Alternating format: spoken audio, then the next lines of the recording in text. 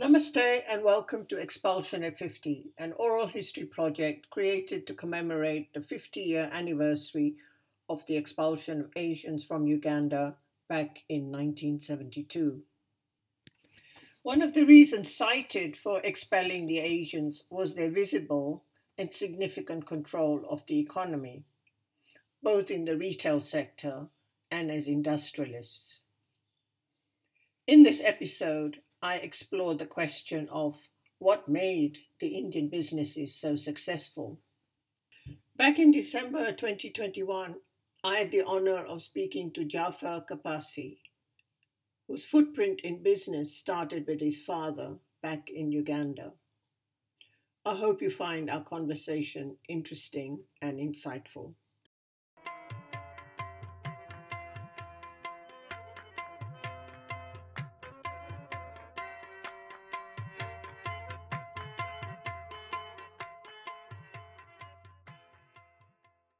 My father was the fifth child of my grandfather, and they had a business in a place called Savarkundla in India, in state of Gujarat, Kathiawad. And the business was failing, and so my grandfather decided to send my father to Africa. He was only 14 years old. He landed in Mombasa in a dhow, actually, and you can see the journey they had to go through crossing the Indian Ocean. And he was received at the port, Mombasa port, by my grandfather's cousin. And this is how the story began. My father started to work in the stationery business of this Dungawala family. And he started to learn the language, the Swahili, and how to trade, how to deal with customers. And the journey begins. Just after a few months later, a cousin of my this Dungawala family from Kampala arrived in Mombasa, and he saw my father working in the business, and he said, "Can I have this boy for Kampala because my business is expanding and I need someone there?" And Mr. Dungawala said, "Look, he's just come and he's still learning." I said, "No, I really desperately need somebody in Kampala." So this is how he ended up in, and again, same Dungawala family, but they're cousins in Kampala. And later on, in the same business environment, he also was invited by another gentleman from Masindi, Mr. Rajab Ali Abdul Ali, to work for him in his business. And so this is how he migrated from Mombasa to Kampala to Masindi. And Masindi was a very small village, and the lifestyle was very much like a Gujarati village in India. Most of the people there were traders. And my father started to learn the language, Swahili, and he was living with his, in fact, this Dungawala family. They had a very large house. I remember him telling me that he was paid about £5 a year for, for all the work. And after about 6 months, he was encouraged to set up his own business, which was in a very small village called Bugungu. And by 1932, he was asked to set up his own business. A small village, again, on Lake Albert. There was no electricity, no hospitals, no schools. And the people carried goods on the bicycles and on the cycle track. They used to stop by the elephants. They would block this small track for hours and would not let them pass. And no electricity and no piped water. So you can see what struggle they have went through. And there were just a few Indian families there, mainly Gujaratis. And then he progressed well from there, and then he moved to a place called Butiaba, which again was on the shores of Lake Albert. Butiaba was flourishing because they had a ship called Robert Corrinden. The ship used to carry cotton between Congo and Uganda. My father really prospered there at such a fast speed. In his shop, he used to sell anything from, he had this hand pump, petrol pump. He used to sell fish nets to the fabric to make gomasi, the Africans, which Africans wore. And then he used to even sell Kit Kats. So So it was a mixture of all in the shop. You'll find anything really. There's only two shops in the town, and there's two Indian families. That's it. But many of his customers were whites, because the ship, the Robert Corrinder, which was built in Scotland, the ship's captain plus some of the top crew were all British. And they had their lavish lifestyle there. They used to have their own quarters there, and they used to buy everything and anything. And then in 1948-49, my father decided to go back to India, really to get married.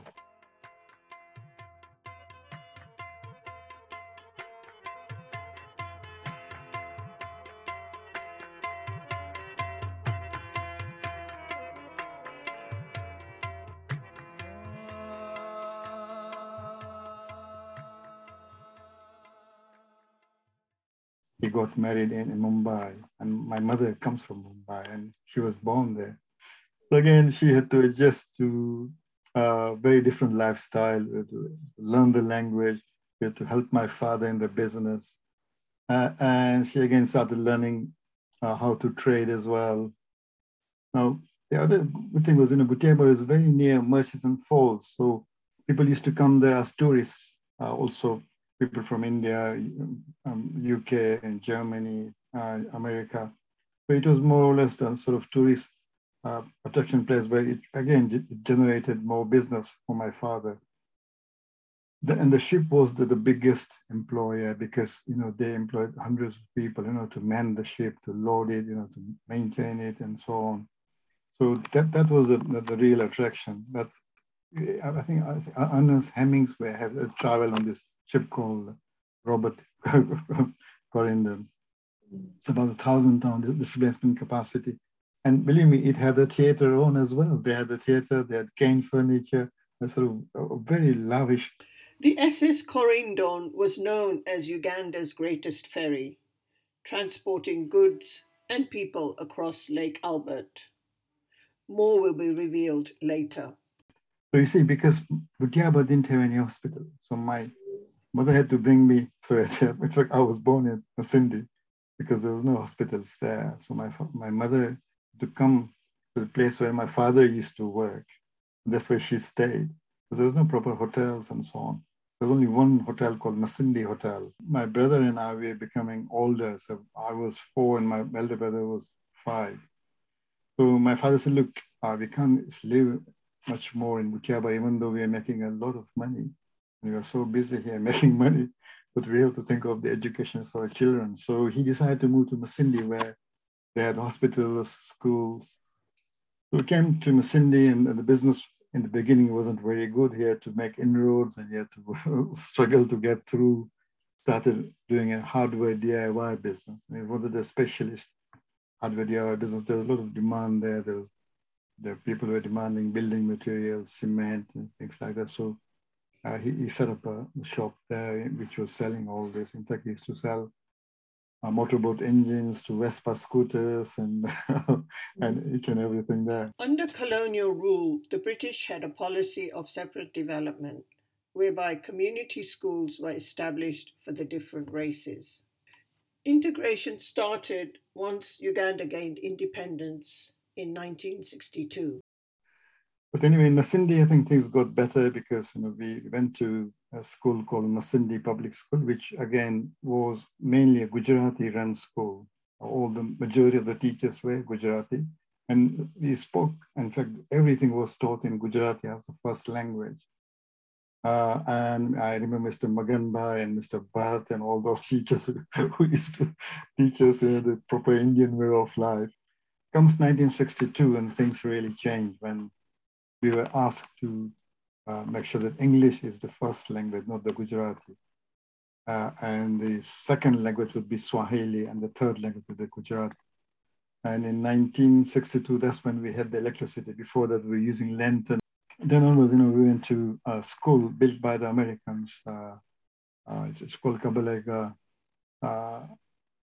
High School, which was named after the king, the present king's grandfather. Quite a lot of teachers were either English or Canadians, and very few Indians. I remember seeing Dr. No, James Bond movie in Masindi. That was the first movie I think I remember I saw. So they introduced a lot of English way of life to other headmaster. One day, summoned me to his home and said, "Look, I want to teach you how to eat with fork and knife."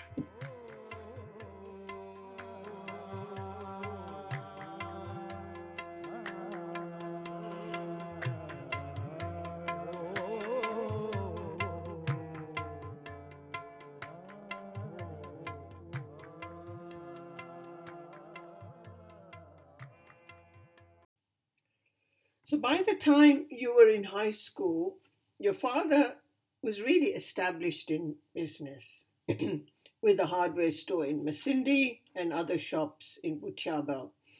And I wonder, Jafar Bhai, were you also expected to work in the shop? But the other thing which my father did was excellent. Was he wanted to make sure that we also follow in his footsteps in terms of running a shop. So we used to go early in the morning to the school about 8 o'clock. We'd come home by 3. At 4 o'clock, we had to be in the shop. It was compulsory for us to be in the shop between 4 and 5. I think I learned that what my father was doing in the business and how he was making money, and also learned about the trade, the hardware trade, because he used to, for example, make us say if somebody wanted a 6-inch nails, then he would make sure that I weigh it on the scale, and then I collect the right change from the customer, and also I treat the customer well, with discipline, with good humor, and make sure that he comes back again. And also, you see, the other thing was because my father spoke very little English, despite that he ran a very successful business. He learned quite a few good English words from us because we were educated in English by the English teachers and others. And he used to make us read Uganda Argus, the national daily. One day when I saw a big advertisement in Uganda Argus that East African Railways are selling this ship, in which we saw it in Butiaba, Robert Corrinden, on a tender basis. So in fact, we bid for it in the East African Railways. And in fact, he won the tender. Wow, that's quite something. So what was he planning to do with the ship? So my father had an idea of converting that ship into a floating hotel. And the reason for the floating hotel was to see surrounded by animals, elephants, you could see giraffes, you could see zebras, all that. And the ship already had the facility, for example, the proper hotel facility, they had cane furniture, the rooms were very well designed for a hotel. And he had to spend just a few, maybe a few $1,000 maybe, or whatever you want to call it, just to make it into upgraded a floating hotel. Your father was really enterprising and wow, quite a risk taker as well. Yes, he was, despite the fact that he was only learned 4 classes of Gujarati in Gujarati. He had a lot of entrepreneur skills. So where do you think that spirit of enterprise and that determination, comes from? I think, as you know, see, if you look at in India as well, the majority of the entrepreneurs or wheelers and dealers, as we call it here, are Gujaratis. But we are known as traders, like the Parsi community has been in Mumbai. So we have got this ingrained thing about the Bohra, the word Bohra means trader, the Dawoodi Bohras, we are Dawoodi Bohras. So in fact, if you come across many Dawoodi Bohras, you'll find that they're either small traders or retailers or wholesalers, and some are in fact put into manufacturing. So one could say East Africa was kind of virgin territory for Gujaratis to set up their different businesses. Local people, they didn't have this acumen. Even today, when I've been to Uganda so many times, and I talk to our African friends who I work with, I was like, you need to acquire this. I know Uganda is such a rich country, but you have to acquire this trading, or you got to be a business acumen, to do what we used to do, or my forefathers used to do it in Uganda, which I see there's still a big gap.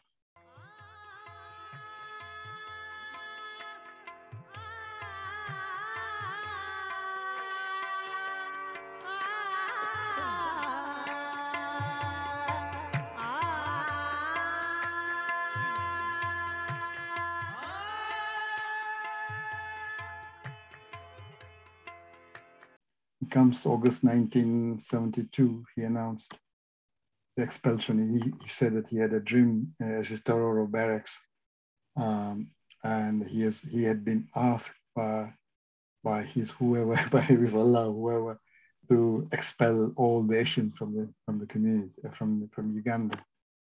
And when we heard this in Masindi on the radio, we thought this simply as a joke. And my father said, this country cannot survive without the Asians or the Indians, because we control over 90% of the economy: retail, wholesale, manufacturing.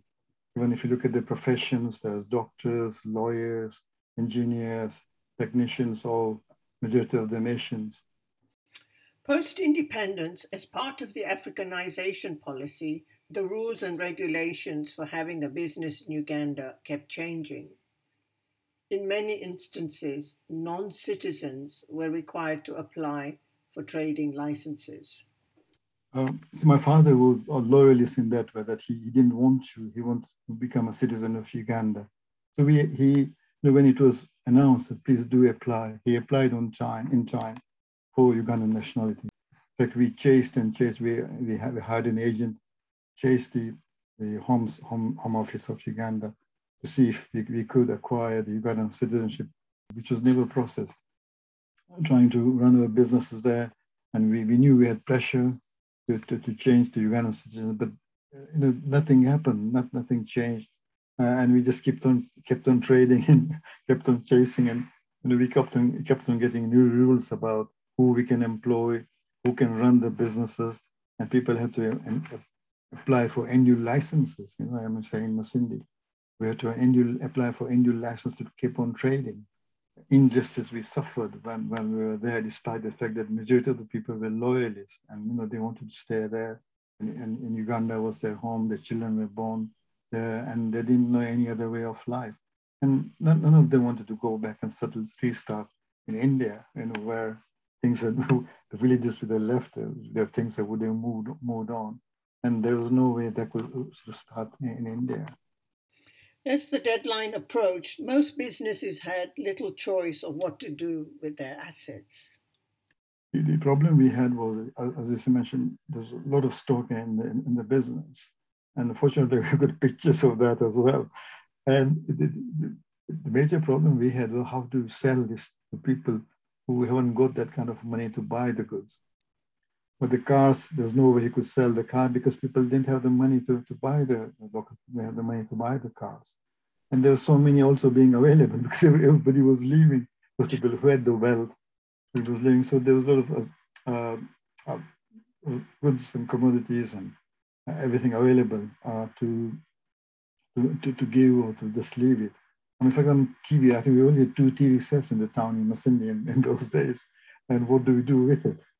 So there was a lot of losses which our people suffered. In fact, if you look at the other aspects, insurance policies or whatever we had, it was of no value. How did your staff react to the fact that you are now closing up and leaving the country? Yes, I think a few genuinely cried, because they said, look, we haven't got a job now. So what do we do? Okay, you've given us quite a bit of gifts, but how long will it last? So some of them were genuinely crying and they didn't want us to go. But he said, look, what can we do?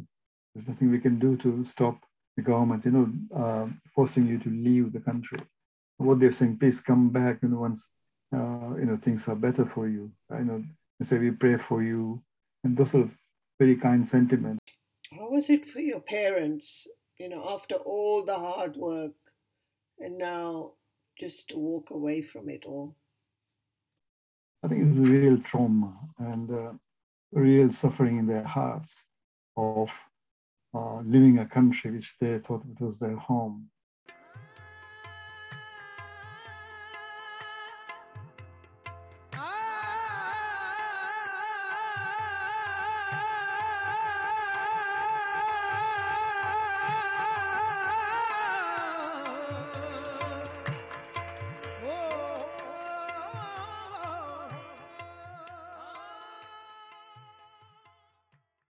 After a short stay in the refugee camps, Jafar Bai's family moved to Leicester.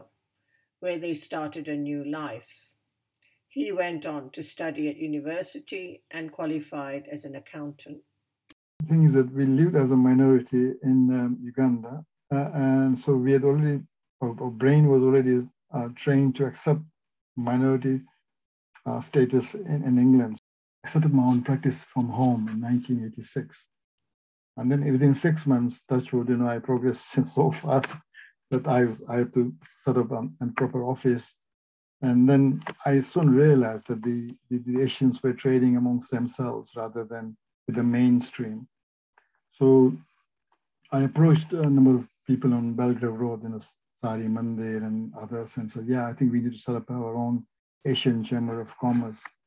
And so we got together and set up a proper, working chamber and started inviting the mainstream businesses to work with us, see if we could get orders from them to expand our businesses, whatever. But see, by 1986, quite a lot of businesses, the people particularly from East Africa, set up businesses on Belgrave Road and Melton Road. In fact, City Council had earmarked this road for demolition, but soon the Asians came in, started developing businesses from the beginning. Family set up, with wives and children helping in the business, long hours, working on Saturdays and Sundays, and then soon, we started the meetings with Leicester Chamber of Commerce. It took us 2 years to negotiate a deal with them so that we could be on their board and they could be on our board. And this actually resulted in me getting an OBE, Order of the British Empire, for encouraging the Asian businesses to trade with the mainstream businesses. And you can see that Leicester has really prospered. Even today, you find there's so many businesses, anything from food sector to manufacturing to you name it, the Asians are there, and they're very flourishing businesses. 20 years later, Jafar Bai finds himself in Uganda again. It comes 1992, and I was asked by a journalist named Graham Dedman to come with, in fact, to go with him to Uganda to see what had happened to our assets. So we flew from here to Entebbe and on to Kampala. And then we went to Masindi as well. We saw that the property which we left in 1972, it had the same paintwork. Everything was exactly the same, except that the few doors and the windows were missing. I went to my school, same thing again. The windows, and I have pictures of that, and Uganda was in such a poor state. It comes 1994. Because I was enrolled in Chamber of Commerce, we decided to lead a trade mission. In fact, I led the trade mission to Kampala to promote trade. And we had about 12, 13 businesses who joined me, quite a few of them originally off Uganda. And we found that there's a lot of trading opportunities there. And the corruption was at zero level at that time. Uganda needed anything. In fact, the locals were asking us to buy second-hand goods and from England because the China was already there and trying to compete in terms of prices and so on. So they said, okay, we'll buy your fridges were second-hand, your cookers was the second-hand electric cookers and so on. But so and quite a few of people actually got orders, to supply Uganda, particularly the pharmacies. There's a lot of opportunities there. And then comes 1990. In fact, we met President Museveni, who made time for us. And he was very supportive. Comes 1996, I led another trade mission too. This went to all the countries, Uganda, Kenya, Tanzania. And again, a lot of trading opportunities were explored and many of the businesses benefited by getting orders and so on. Over the past 40 years or so, a few thousand Indians have returned and established businesses back in Uganda.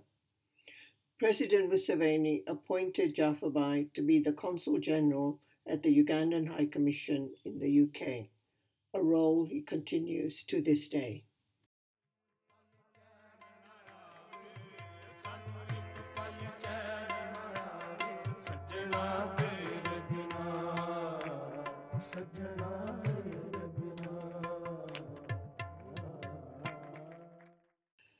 I am Donna Vasani, and thank you so much for listening to this podcast.